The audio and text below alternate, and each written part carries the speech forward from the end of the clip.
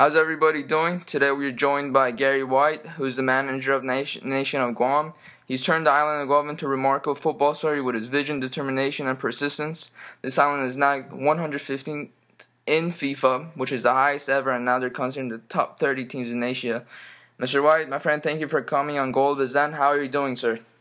Doing very well, Pasha. Thanks for inviting me on. No problem. My first question to you is, Mr. White, how did this beautiful story between you and Guam happen?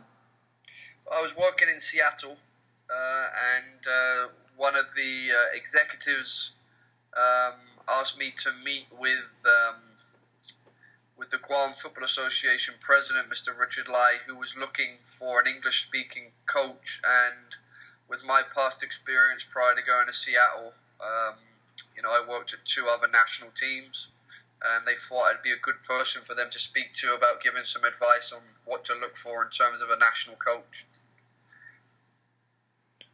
So my next question to you is looking at Guam's old days till now, what has been the key to your success? I know it's because you're getting a lot of support from FIFA, the AFC, and even Japan. Is there anything other that is getting down to your success with this nation?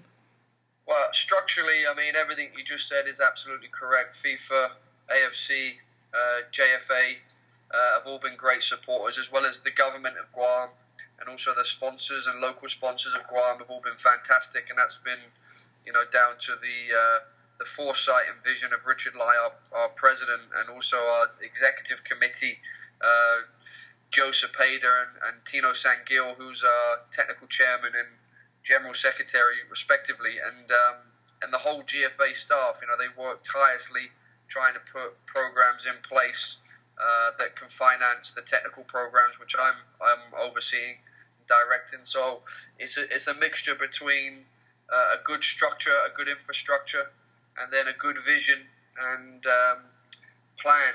A plan and goals to achieve. And we're a very dynamic group of people. And now those results are starting to bear fruit on the field itself. When I took the job, I wanted to make sure that Guam was respected, not just from a governance standpoint, but also from a football standpoint. And we're starting to get there now. Yeah, definitely, and especially we're going to get back touching with your two historic wins in the World Cup qualifiers. Before we get to that, one of the players that I've always been fond of living in the States has been AJ De La Garza, and I just want to know how do you recruit your players for Guam? I know the majority of them are American, obviously, because Guam is part of the territory of the United States, but have you ever looked at try to find Guam players elsewhere, like in Europe or maybe different various places? Well, the first thing I had to do when I took the job back in 2012, nearly 3 years ago, was I wanted to make sure we'd seen every single eligible player, and that was the question I asked the technical department, and the answer was no, and the answer still is no. As you know, Guam is an American territory. Mm-hmm. Many Guamanians will leave Guam to go and do university in the USA, and they usually settle there, and that's been happening for decades. So also we've got a massive, as you know, a military base on Guam. So there's such a transit of people that come through Guam for 2 or 3 years and have babies in Guam and then leave Guam, and they don't realize that now that player or that baby or that child is eligible. And again, that's been happening for centuries.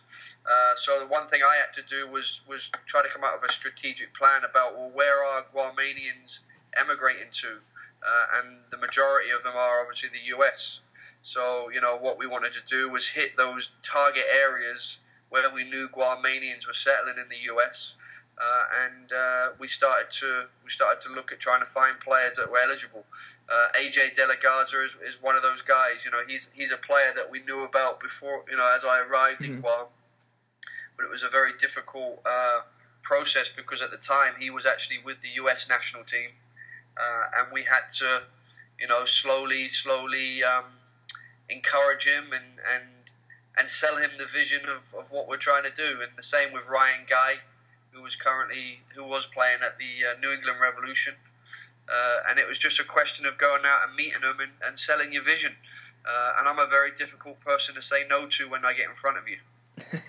Looking at a lot of the players that we've just seen and coming off those two historic wins, your players are very ambitious, and you're a very ambitious man.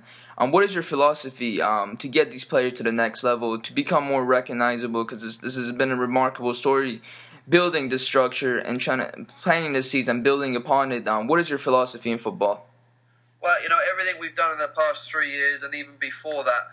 But when I took over, in 2012, it was a question of setting some goals.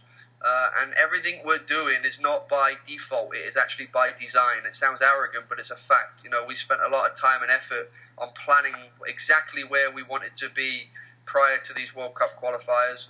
And we are exactly where we expected to be. So, it's all been very well planned. It's been strategic. I've had the support from my federation. And the philosophy is to take the program as far as we can. How much can we really achieve, and can we get the maximum potential from the resources that we've got? And we're starting to see that. The philosophy is always positive. It's always belief in themselves, the players, and the program. And the sky's the limit. My philosophy in life is. Really, you can have anything you want as long as you set your mind to it. And, correct. We've put that into place throughout the program. So our philosophy is very positive. It's very direct. It's very narrow. We know exactly what we want, and we have a good idea how we're going to get there. And we're starting to do that. I've been touching base on the historic Cup 2 wins that you've had. What does this mean for your team, and how confident are you guys to advance to the next round? We're taking one game at a time. We're not stupid enough to start thinking we're going to win the World Cup at this point. Our goal is to qualify just like everyone else's goal that goes into the competition in the second round. But we're taking one game at a time. The 2 wins were a fantastic start and thoroughly deserved. Sometimes a 1-0 scoreline or a 2-1 scoreline. You're not sure about how that game went on, but if you watch the games, we thoroughly deserve those points. We played fantastic. I'm very happy about how we got those wins. Not just the results, but how we applied ourselves and how the players followed the instructions from a strategic and tactical standpoint. And just in their passion and desire. And it was a fantastic start for us, especially at home in front of our home crowd. It was a sellout stadium. It was the biggest event ever in Guam from a sports perspective, and we've really captured the attention of the world. But now we start to plan for Iran. Yeah, definitely. That's what I was gonna get onto. Your next upcoming match against my country, Iran, in September, which will be held at Azadi Stadium. What do you know about Iran, and which Iranian players do you think will be a threat to your team?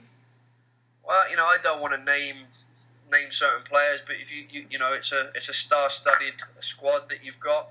It's deep.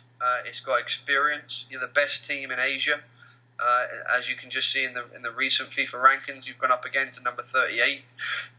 So we know it's going to be a difficult challenge, but it's a challenge that we want. It's a challenge that we set up, that we wanted to be top of the group going into this Iranian game, so your fans take us serious and come out and create even a better atmosphere for us to develop.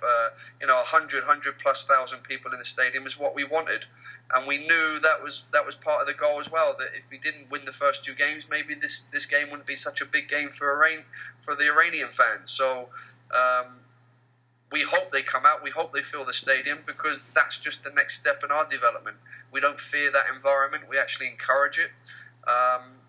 But in terms of the Iranian team, you've got so many good players, you've got so much depth, so much experience, and it's really going to be a massive challenge for us, but also a good measuring stick to see where we are and what we need to improve on to battle against the Giants.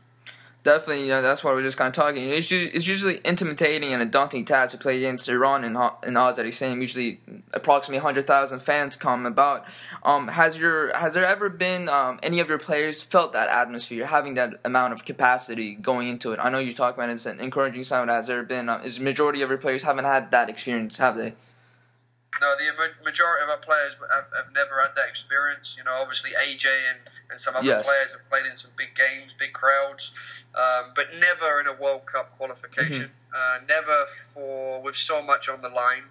The pressure is totally on the Iranians.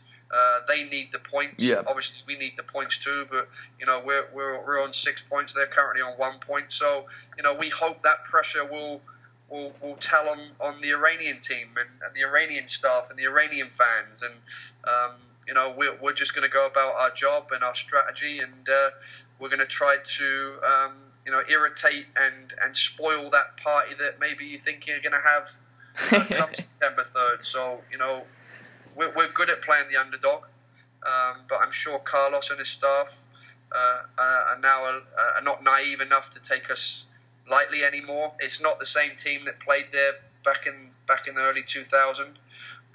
It's a completely different mindset. We're very positive, very confident, and we're looking forward to it, Pasha. We're looking forward to the challenge. Definitely, you just talked about Carlos Queiroz, and Carlos Queiroz has been a huge figure in Iranian football. These days, a lot of our fans, usually Iranians are really passionate, and he's one of the big idols right now in Iran. What do you think about Carlos Queiroz as a person, as a coach, Mr. White? Well, you got to have respect for the man and the coach. I mean, he's got a fabulous career. He's somebody that I obviously look up to as a younger coach that's coming through. We do have some friends that we both know and have spent time with Carlos. So I've had some background on him from some of his close friends, and I'm looking forward to meeting him. And I'm going to be honoured to share the touchline with such an impactful coach in world football. And I hope I can learn something from that experience.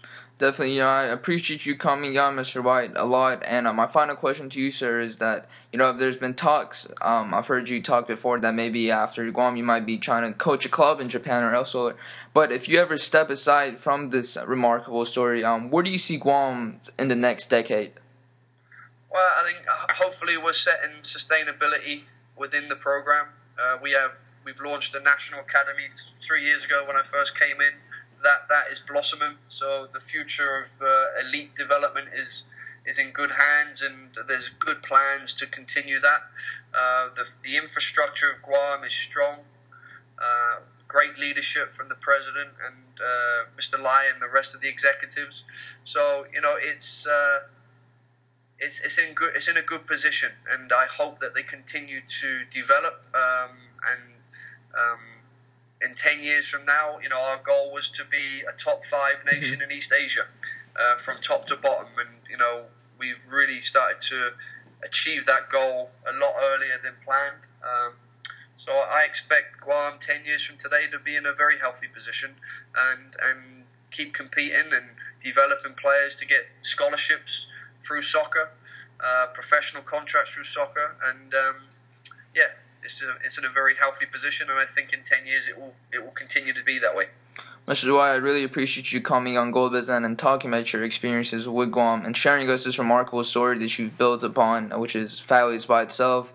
And I'm looking forward to the match and definitely hopefully talk about the match afterwards. But thank you so much for coming on. I really appreciate it. Thank you so much. No problem, Pasha. All the best, and we look forward to speaking again. Definitely. Thank you. Appreciate it. Cheers, mate.